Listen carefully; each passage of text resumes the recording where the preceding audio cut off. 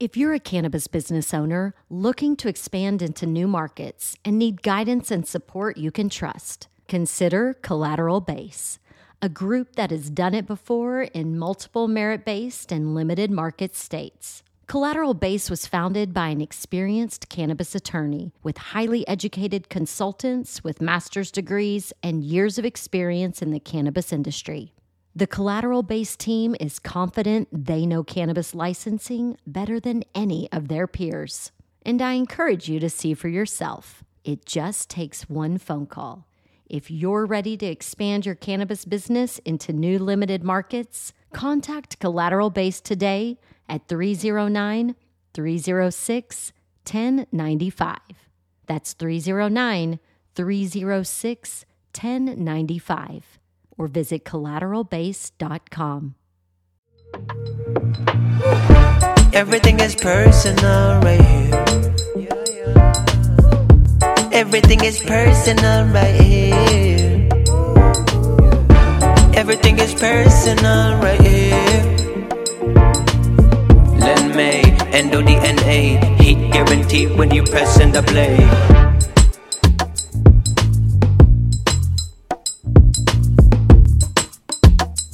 Ladies and gentlemen, boys and girls, welcome to another episode of Everything is Personal.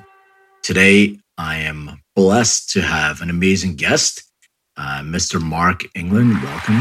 Thank you for joining. Thank you, Len. Thank you for having me on. So I've been reading a lot about your bio. It's super, super interesting. I get on these programs sometimes and they break out the bio and they start reading you're this, you're that. I mean, it's kind of boring to the audience. So I kind of wanted to ask, can you tell us a little bit about yourself? Happy to. I'll talk a little bit about me. I'm a teacher, Len. Teacher to the core.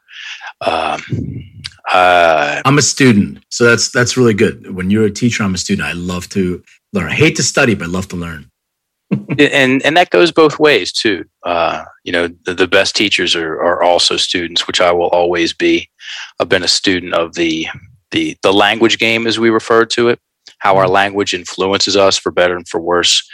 For 17 years, I fell in love on sight when I first saw it, 2003. I moved overseas. A little bit about me. I moved overseas to Thailand in 2002. Because I thought I was a tough guy, man. I did. I wrestled in high school and got into jiu-jitsu and MMA in college and fought. And the plan was move over to Thailand for a year, train, come back, go pro. That didn't happen. I moved over there and my knee fell off for the second time 6 months in. And that whole story and my identity as a fighter died, and it was a painful ego death, man. It really was. Darkness descended. I didn't laugh for a year, and then I got tired of that and started looking for. Well, one specific moment hit me, no pun intended, when I looked down the path after not laughing for a year, and I said, "Dude, I was 27, buddy. Are you going to be complaining about this when you're 55? And I saw that version of me, and I was like, dude, then you really will be a loser. Because that was my biggest fear, which is not an uncommon fear at all. It's the telephobia, the fear of not being good enough. I was afraid I was a loser. I was afraid I wasn't good enough. I was afraid I was doomed to fail, and there was something wrong with me. And that fail of having that surgery, the fight game, and that was the evidence. That was all the evidence I needed at the time. It was proof that I was those things. Where do you think that fear comes from? I don't mean to step on what you were saying, but I'm just curious because, for me personally, my thing was my parents, especially my dad. It was always not good enough. So no matter what, it was always this kind of insecurity that I go into in any room. And I'm like, oh, these people have initials in the back of their name and all this stuff. Am I good enough? And it took a lot of self-work, and it's still a kind of a work in progress. But where do you think it came from? Some of it's inherited. Mm-hmm. We inherit our language. It's a strange thing to talk about when we talk about inheritance. We inherit this. It's a tool. Language is a tool.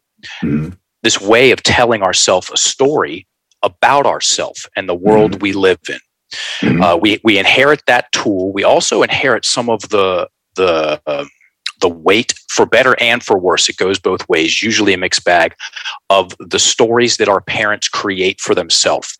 The emotional patterning, so to speak. And as with any tool, most tools are a lot more fun to use when you know how to use them. And a lot of this, we'll take out a lot, put in all of this conversation. When I say this conversation, I mean the conversation about, again, how our language influences us for better and for worse, comes down to education. I have a degree in education. I was brought up in the public school system. And on neither side of that fence, being educated in the public school system and learning how to enforce it. I didn't have one course, class, or conversation, Len, on how my language influenced how I see myself in my imagination, how I feel about myself and my feelings and emotions, and absolutely nothing about how my language influences how well I breathe. And those are very consistent parts of our experience of ourselves. Most people's education about their language comes down to spelling, grammar, and definitions, and there's a whole lot more of that conversation than that. Where did you grow up? Richmond, Virginia. Virginia boy, born and raised. Got it. Okay. And how was your upbringing? Did you have both parents, divorced parents, siblings? Yep, both parents. Silver spoon. Okay.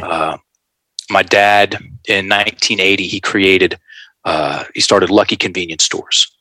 And at the height of Lucky, he ran those for 42 years. At the height, he had 12, 13 stores in and around the Richmond area.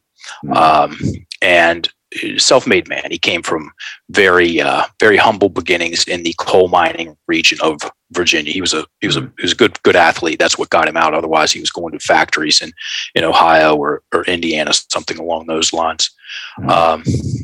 Yeah, man. I had both my parents, and I had a great childhood. I really did.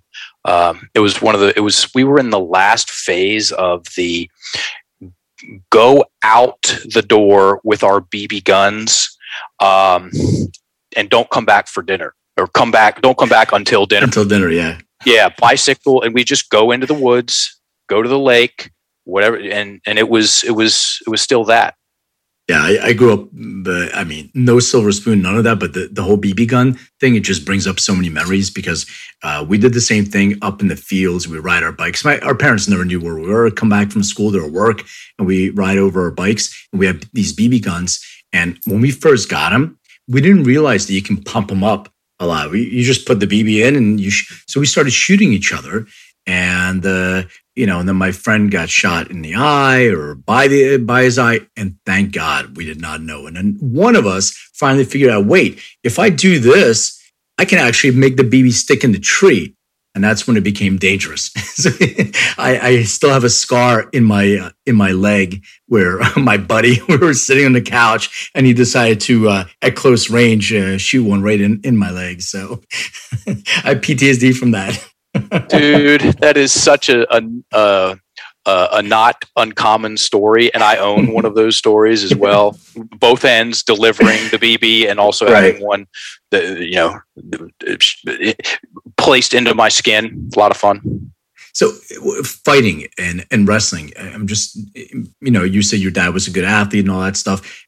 Is there a reason why you feel that you made a choice to be more of in the combat type of a physical sport? Not that all sports aren't physical, but having this, one-on-one combat type of sport? Nature and nurture. Nature, there's something in the England family line. There's a real mean streak there. And I had that growing up. I still have that. It's under control now. And I also was naturally, I naturally gravitated to things of that nature. Gotten a lot of fights in high school and college, and it was just, it's just been there. It's part of me.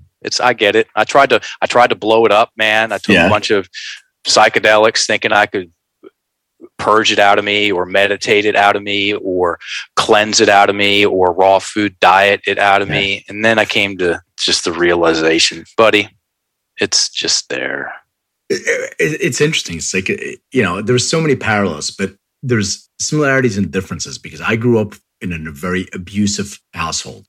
And for me, fighting was my way to be able to do two things. Number one, get all that anger that I had on my dad out on somebody else. But also the interesting thing and super destructive, he would be asking me, you got in a fight, and sort of be proud of me that I was in a fight. So now I'm trying to get his love by doing that. And it was such a vicious cycle, so much anger and stress and all this like fighting and scars. And, I did train in martial arts when I was a kid up until the time I discovered that girls are around and I want to hook up with girls instead of getting beat up by my sensei, walking around with big welts all over my legs. But man, that was like the thing. And it happened where I didn't know how to deal with emotion. And I remember even like, I'm divorced now, but I remember when I first was married and even the affection, even having this connection with yourself. And you were talking about psychedelics, and I just want to like full circle bring that around. When you have this relationship with yourself, I didn't know how to have this emotional relationship with myself. So having an emotional relationship with anybody else made me uncomfortable. And are we related? That's what I'm saying. Am I part of the England family tree? Am I part of the May family?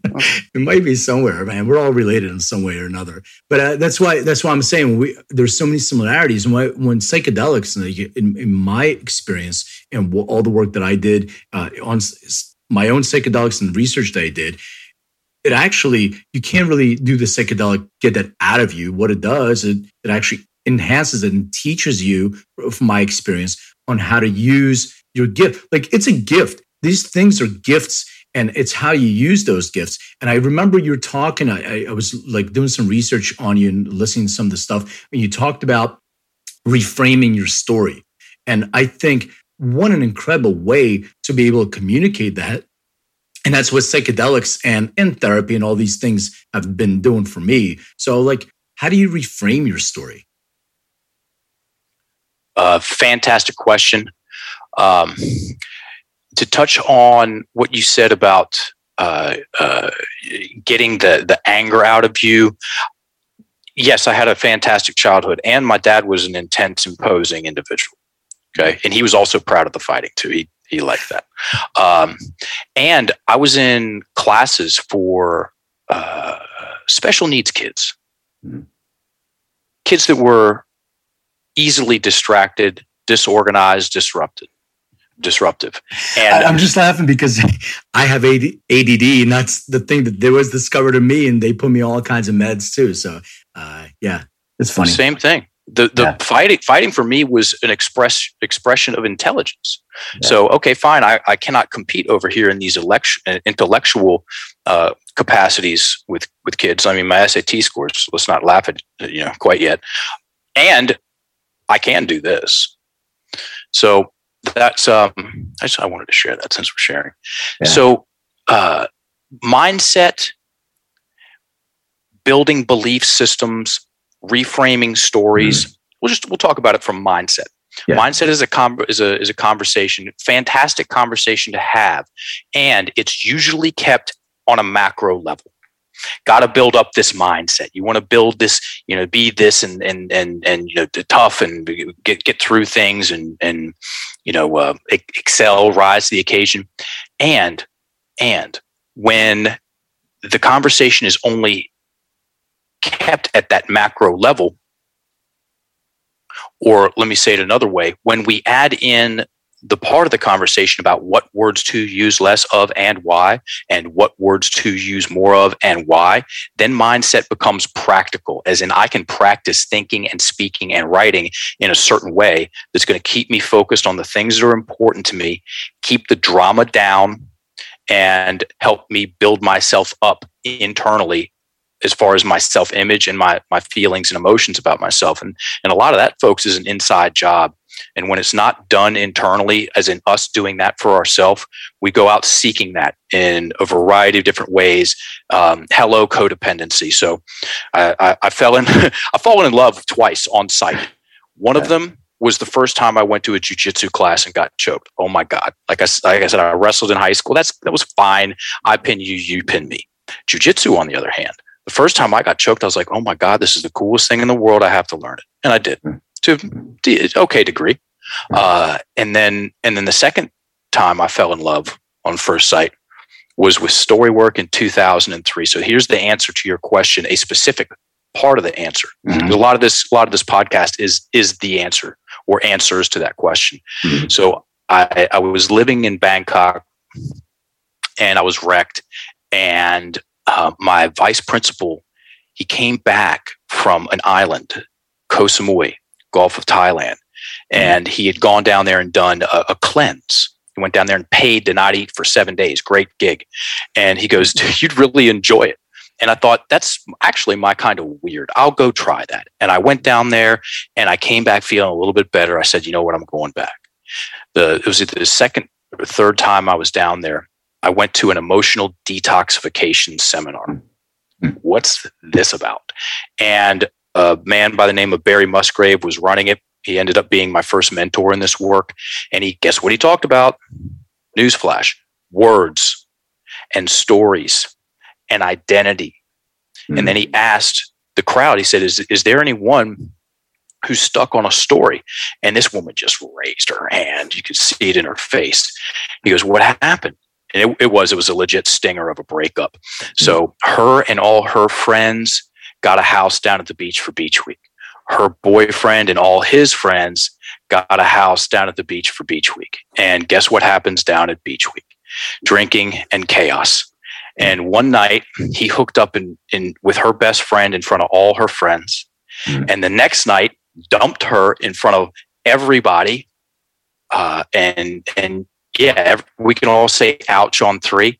And 4 years later, she's still hung up about it, hasn't gotten in a relationship yet because of that, and was taking it super personally. And here's why. So he had her go through that story the first time, and it took about 2 minutes to tell. And the whole way through, she's angry and crying. Great. He tinkered with some of the words, changed some words, and had her tell the story again. And now she's sad. No tears. Interesting. Everybody's leaning in. The third time through, when he got to the sentence that was forcing her to take it personally and create that victim-villain dynamic in her mind and entrench that victim mentality, was this sentence: he did that to me. Look at the words, folks. This is simple math. 2 + 2 = 4 for me, for Einstein, for all of y'all. He did that to me. That sentence forces her to make a picture with him in it and her in it. And he's doing something to her. She's the recipient. Hello, stress response. Hello, I'm a victim. And he had to repeat it a couple times. And he said at the end, take out me and put in himself. And she said it like a question. It went up at the end because it was big news for, it was very different of an idea, way of framing the scenario. Mm-hmm. He did that to himself, and then it hit her. He did, and you could hear it in her voice, her talking herself into this new story about what happened, and then in turn of herself. He did that to him. He did do that to himself, because then, just like a pair of binoculars, folks, our language is a pair of binoculars. Mm-hmm. It's you go like this, and you're tired of this picture, and you change the lens. It goes, brings one out, puts one up front, and then she went from there to he got so much flack from because they were all in the same scene. His social credit tanked, and then she goes, well, it wasn't going to work out anyway. He was kind of weird. Hello, freedom. Hello, sigh of relief, of pressure. Her breathing was trapped in her chest, which is a very important part of this conversation. Most people are walking around with their breathing trapped in their chest. Right. And their language is, because their language, you got a glitch in the language, man. The language is keeping them in a stress response, a sympathetic nervous system response. And well, to get more technical, when someone is in that stress state, they're in something called amygdala hijack, which decreases their ability to listen. It robs them of their peripheral creative skills, and it fixates them on something. And until that breath is changed, either the language changes or the way the words we inflect on, the rate of speech, the breath. If we keep telling the same story in the same way, we're getting the same thing whether you like it or not. And I said, that's not my story, but that's my story. And it's been on since. Yeah, it's so fascinating. And you also change your neurochemistry, because as you create, these different, using these different words, mindset, you excrete different chemicals. One is a cortisol, but then now you have serotonin. So it definitely changes the way you feel by your neurochemistry. The one thing that I'm curious about is sustained action. Right. So one of the things I think you talk about changing your mindset is definitely, you can use words to change your mindset, et cetera. And, some people do that and they don't take action. And then also they can take action in an event. So you go to a Tony Robbins event. I'll use that. Everybody knows Tony Robbins. I've been to a bunch of them and everything is rah-rah. It's an amazing experience to be with thousands of people that are vibrating at your frequency and you're pumping each other up. Then you're gone and you read the notes and you're like, I'm going to continue this. And 1 week goes by and I'm good. And the next week goes by and you do a little bit less. And then you kind of stop and then you go to another event. And it's good for Tony Robinson's business because he keeps getting you back doing the same thing. But how do you reframe, take action, and then sustain that action? Very good question. So I've been to a Tony Robbins event. I went to a UPW, which is his 4-day event. And it is exactly what it is. It is exactly how it's advertised. It's extremely high vibe and you leave full. Now, here's the thing. That event would be the equivalent of a weekend of eating very, very healthy, or getting a couple good workouts in at the gym over the weekend. Those workouts that you do in the first weekend of April, how much influence are they going to have in September? If that's all you do, it has to be sustained. What do I mean by it? The story of you succeeding, the story of you being good enough to get better at something, being good enough to make the next move. That's the difference between, I had a couple of organic salads 3 months ago and eating clean, eating healthy for, a couple of years. And like I said, it's a skill. Most people do not know the specific words to use less of. That's exactly what we teach. We teach that, and we teach what words to use more of and why. And I will give us some credit. We've done a very good job, Len, of demystifying the conversation about our words and our stories and our identities and gamifying it. We've made it fun. And it turns out people like to do things that are fun and simple. Right. Yeah. Newsflash. I've got examples of this we can get into. Vocabulary, am I pronouncing it right? I think I read that's one of the, is that what it's called? Correct. Okay. That is my business partner and I. So I've been doing this full time, the whole time for 14 years. Mm-hmm. My business partner and I, we shook hands in 2014 and we created a brand for the general audience about language and story. It's called Procabulary. Okay. And this is I'll make it quick because it's relevant, and I could make it a long juicy story. I'll make it a short juicy story. 2016, I reach out to 5 friends in the CrossFit space. I say, who's got the best podcast in CrossFit? Because I got something to say to that community. I've been hanging out in some CrossFit gyms and I just liked everything about it. And they all came back and they said Barbell Shrugged. Barbell Shrugged. And one of them, so 2 athletes and 3 box owners, one of the athletes circled back and said, by the way, Mike Bledsoe, one of the hosts, is aware of your work. Would you like an introduction? I said, damn right, I'd like an introduction. And the reason that I reached out to go on find the podcast, and it was one of those things where you just throw a dart in the dark, not even sure the direction, and you hit a bullseye. We got so lucky because so many people wanted to go on that show. It was the show in the space at the time.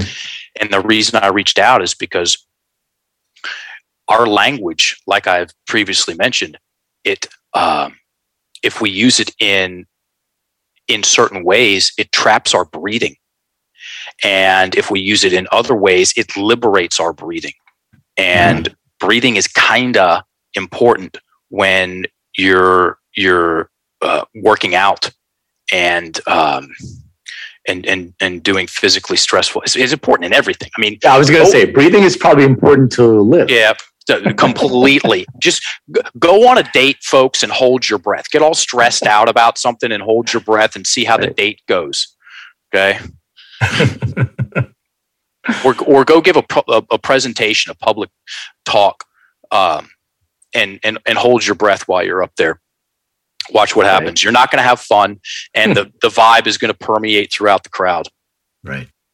Hey, speaking of breath, just curiosity. I read this book, Breathe, and it talks about nasal breathing versus mouth breathing. What's your take on that? Well, it depends. So most of the time, I mean, we have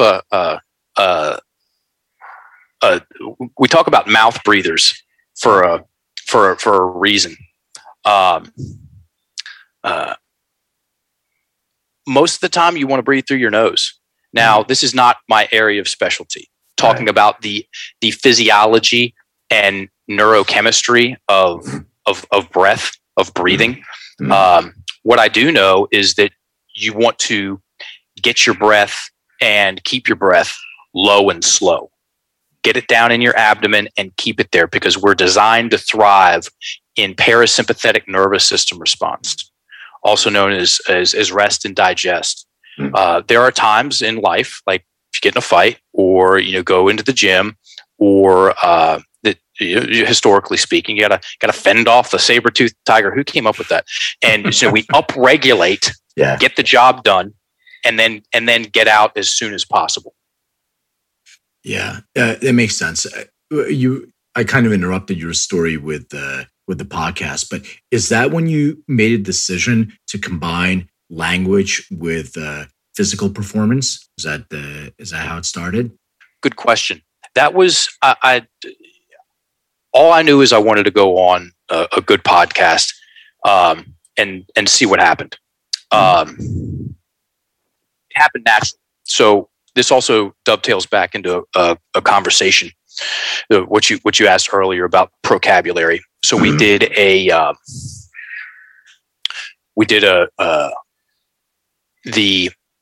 the main brand was Procabulary, and when we went into the fitness space, because when that podcast dropped, we got introduced to the fitness space through the very best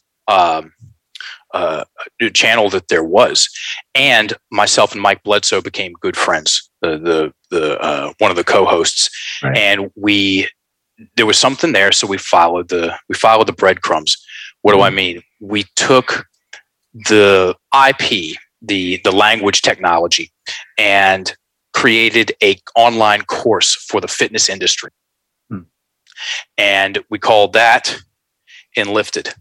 Got it. And that has since taken off. So we run certifications. We certify coaches in how to dismantle people's victim mentalities using everyday, ordinary language. And we do a damn good job of it. And I'm the happiest guy in the world, buddy, because like I said, I'm a teacher at heart, and I get to teach something that profoundly and permanently changed the story that I tell myself about myself to the world.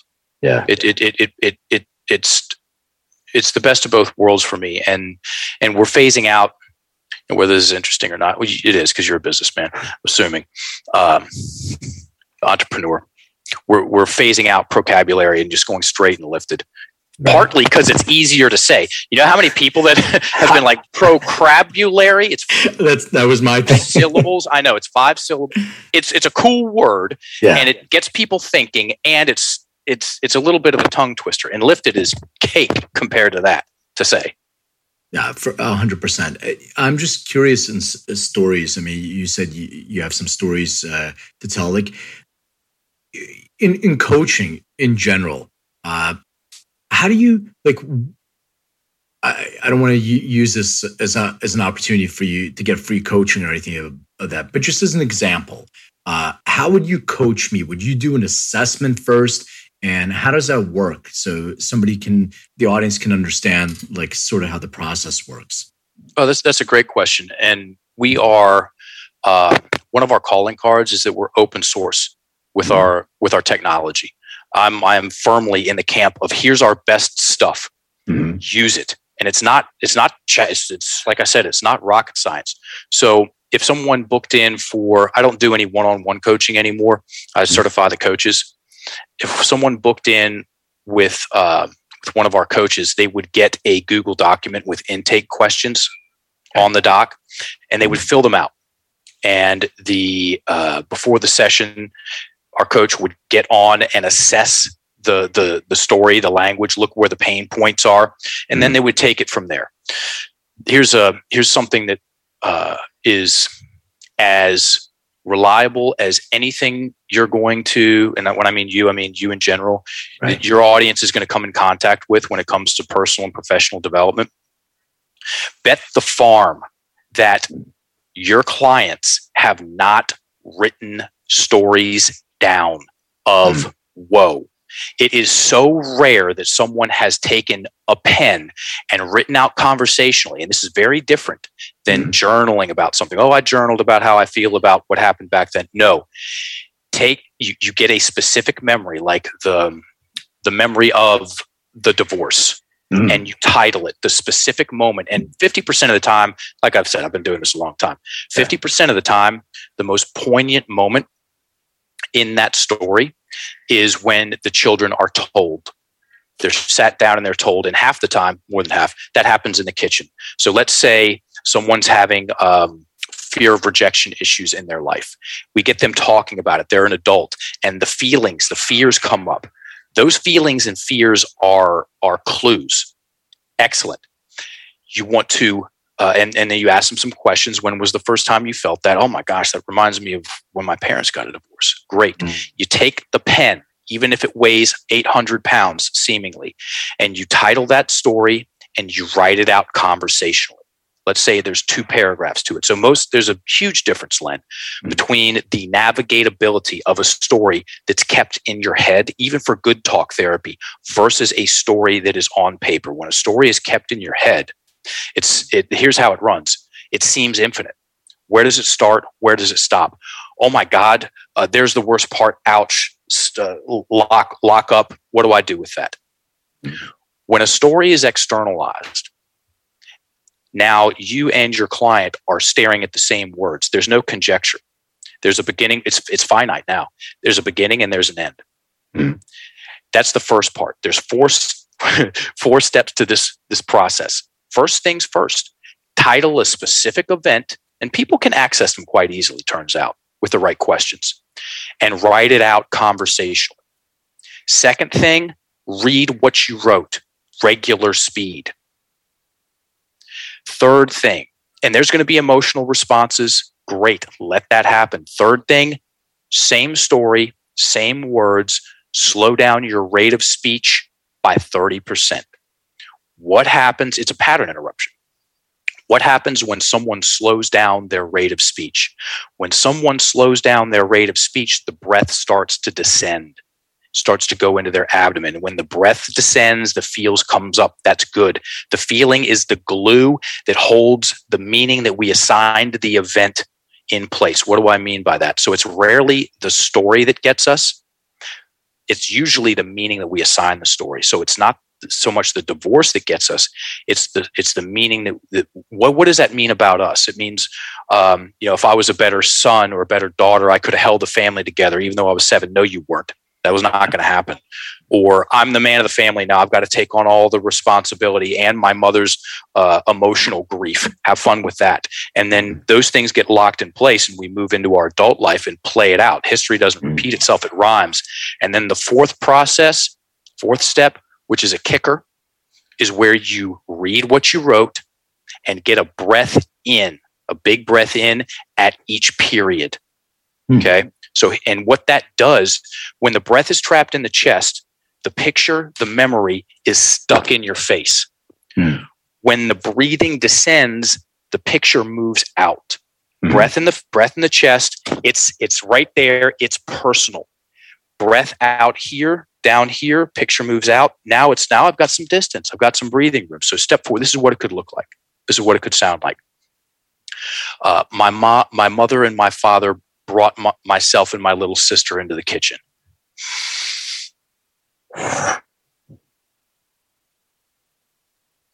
We didn't know what was going on.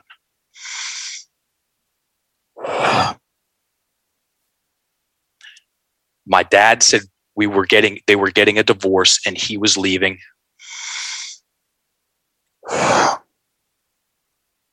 And that we were going to live with my mother.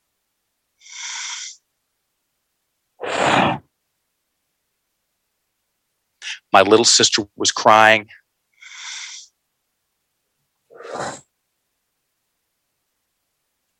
And I thought if they loved us, they would be able to keep the family together.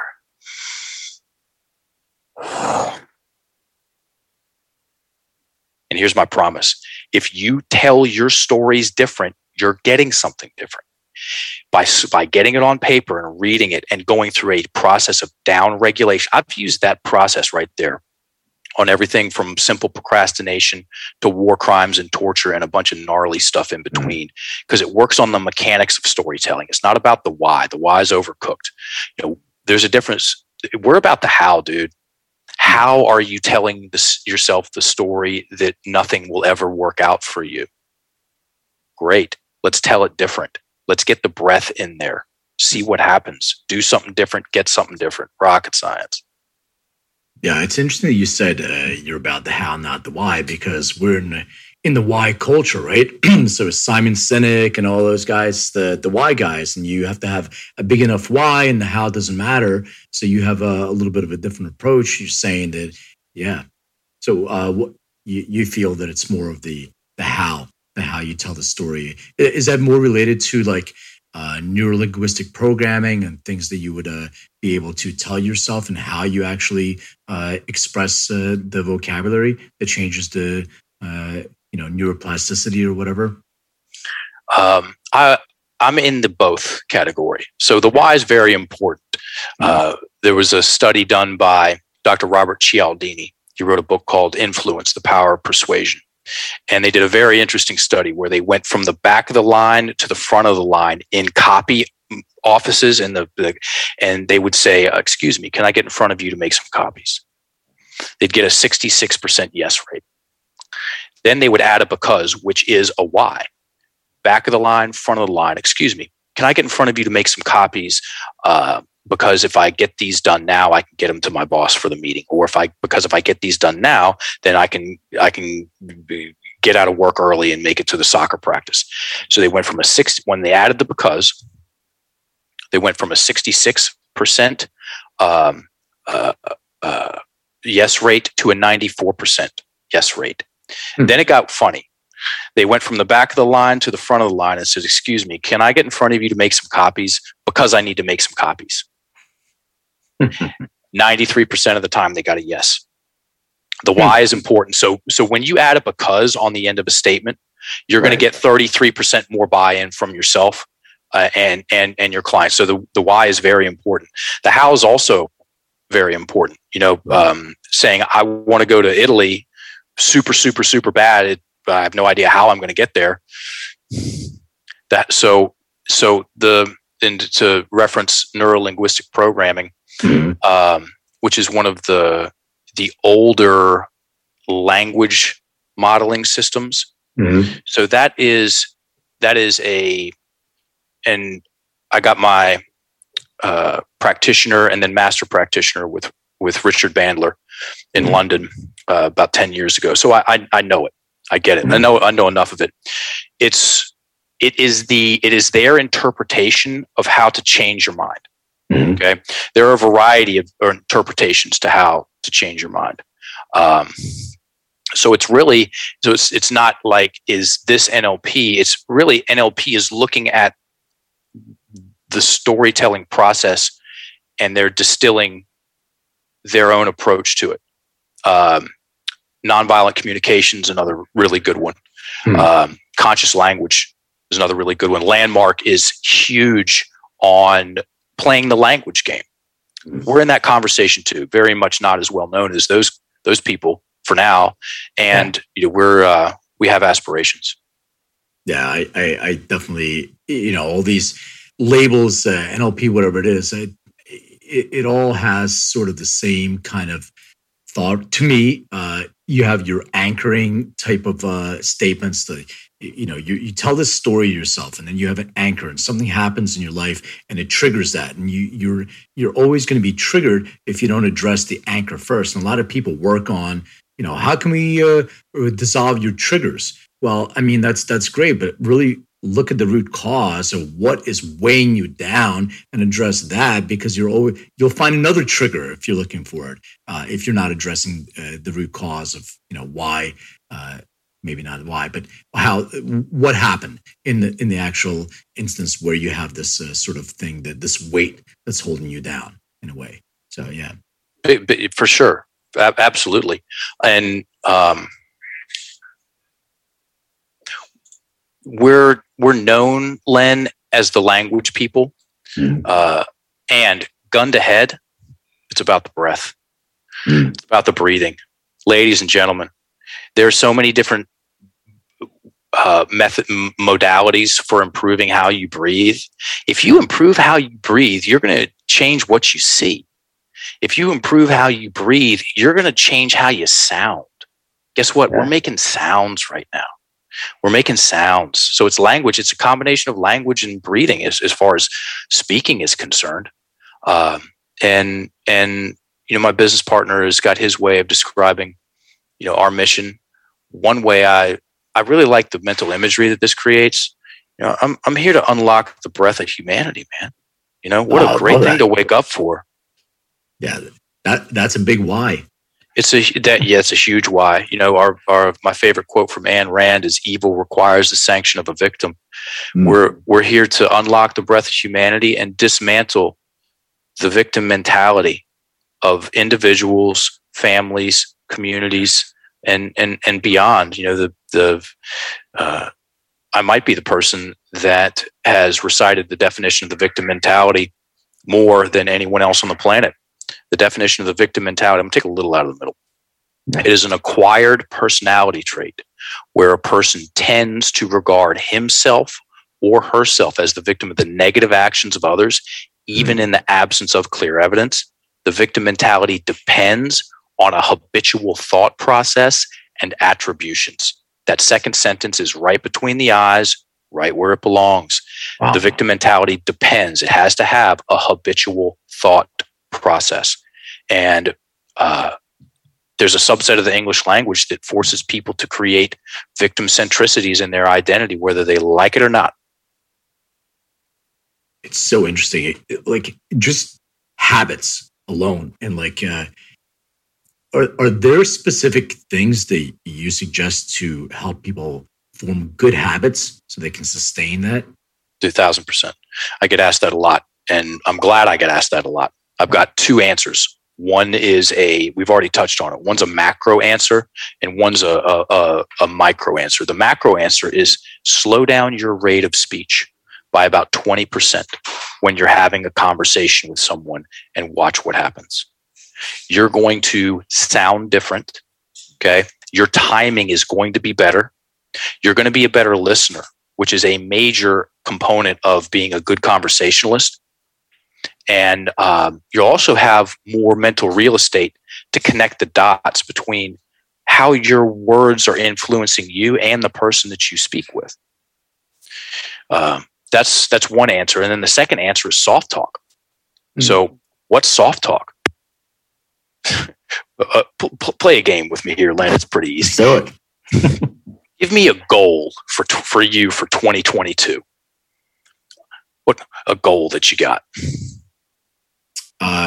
To complete our funding round and expand globally.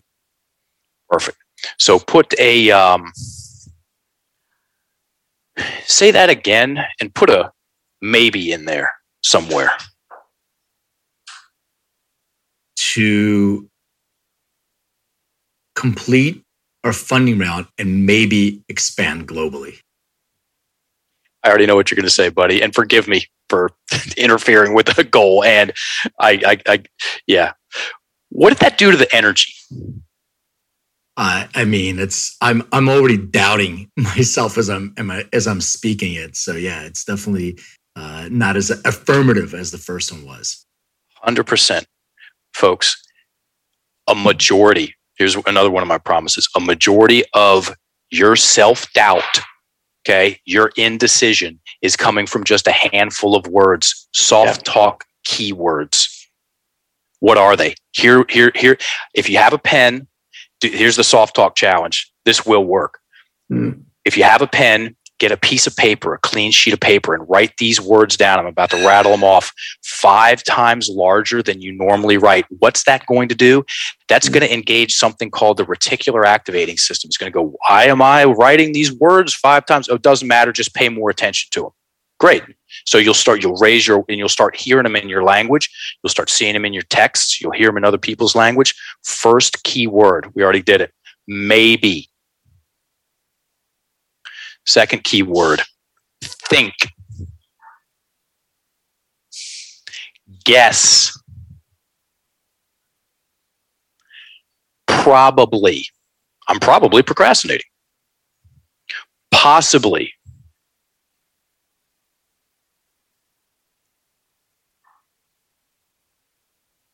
One day. Be a 2-day person, not a 1-day person. Hopefully. Try. Almost like. It's almost like I'm drinking too much coffee. No, you are. Take it out and own it. Those key words, if you take out half of your soft talk keywords, you're going to feel so much different and so much better. Warning though, unless you like feeling confident, if you don't like feeling confident and decisive and being able to move forward, then pay no attention to what I just said. I mean, it's so. I just hear this in meetings all day long, and I hear from people that I work with, and I'm always not if, when, and it's like these words are used so often by people. They don't really realize that they're putting out the energy of being unsure. And when you're sitting on the other end and you're pitching, people for funding and all that stuff, nobody wants to hear maybe we'll get there, as you were saying, or probably or hopefully. You really affirm those words. So I'm so glad you shared that with our audience, because it's so important on choosing the right words. In terms of, how do you feel about affirmations? Love them. And here's how you supercharge them. First things first, write them down. That's very common in the affirmation conversation. Fantastic. And then you want to practice saying them, of course. And if you want to 10x your results from your affirmations, do this. Make the affirmation and take a big breath in, smooth breath out. Say the next affirmation and breathe. Here's why. Most people do not have any words written down that would benefit how they think and feel about themselves, known as affirmations. Once they hit paper, great, you're in a unique club. When you practice saying them, if someone is practicing affirmations and their breath is trapped in their chest, which is quite common for people when they're, because it's a mixed bag. Part of you believes, part of you doubts. The part of you that's doubt is stressful. If your breath is trapped in your chest when you're repeating your affirmations, it's just a head job. If you get the breath in between each one, there's 3 ways to describe what happens. It's known as socializing an idea, taking a concept to heart, or embodying the concept. It gets in there and it enlivens the thing. It gives you time and space for it to land. You want your whole body on board with the thing. When you said head job, I thought you were talking about something else. So I'm glad you cleared that up. Glad I clarified. Yeah, fair enough. Fair enough. So I heard you talk about CBD. What is your take on plant medicine? Thank goodness that it's becoming mainstream. The endocannabinoid system is very real.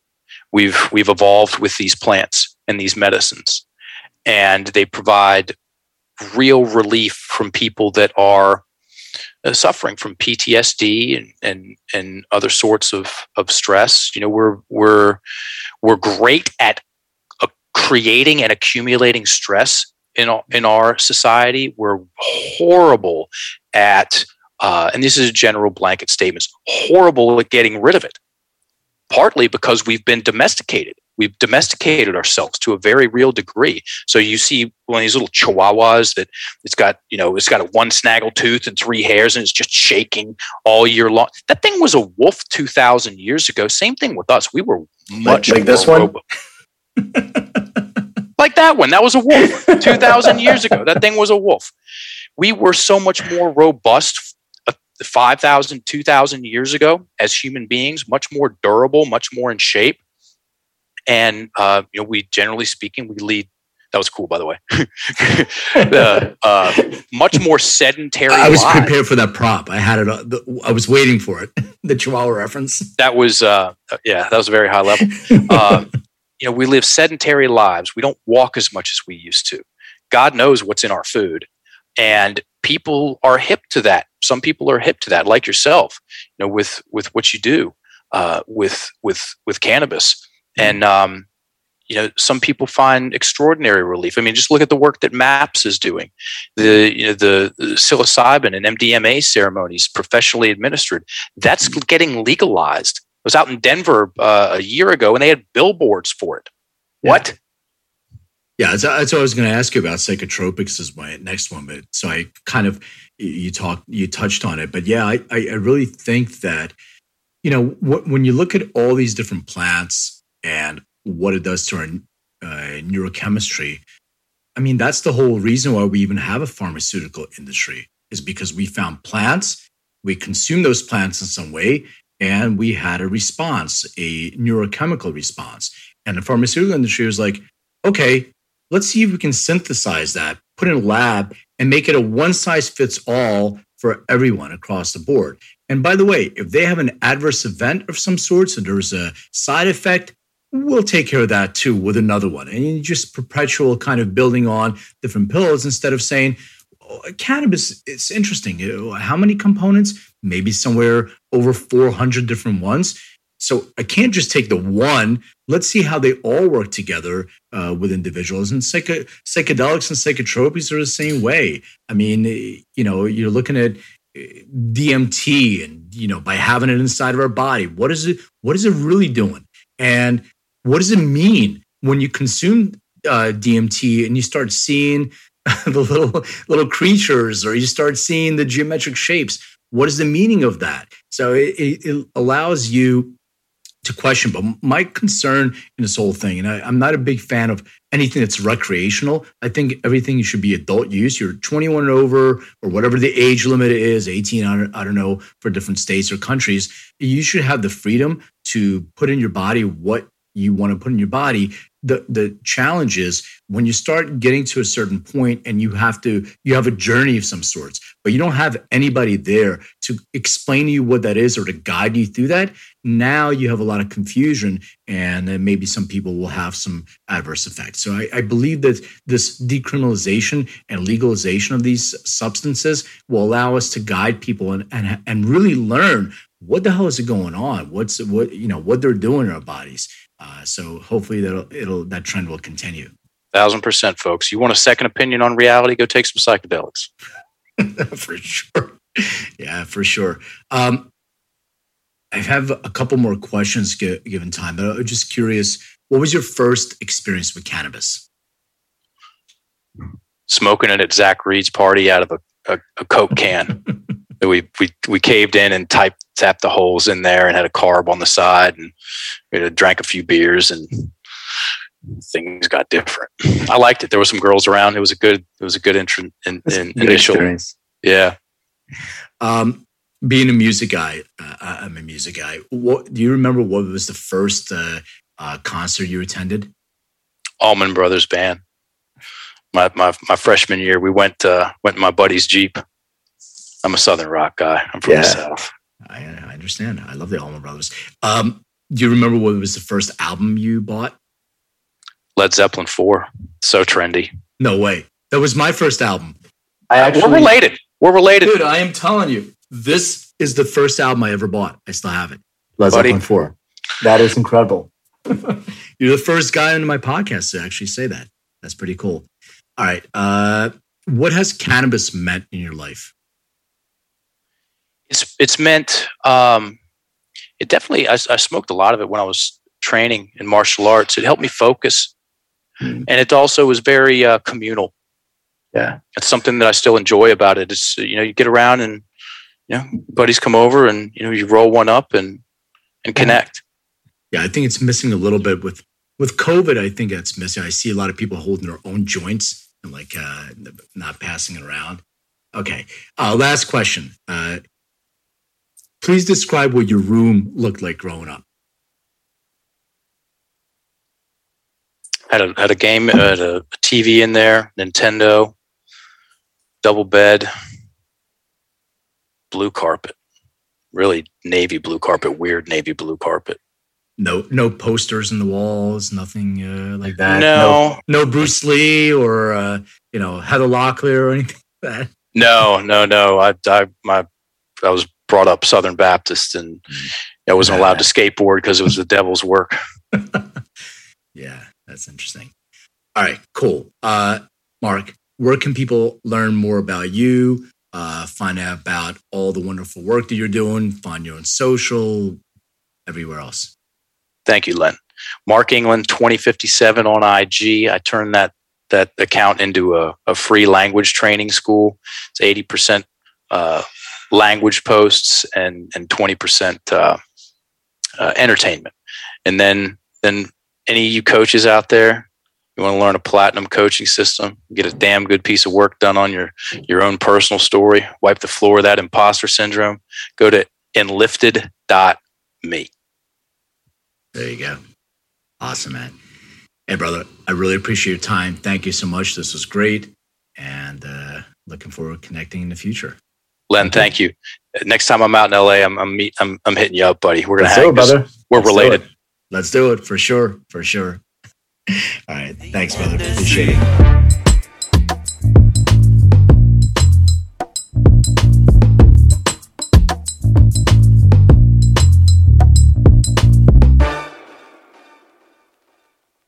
Thanks for listening to today's show. To check out more great cannabis podcasts, go to podconnects.com. Here's a preview of one of our other shows.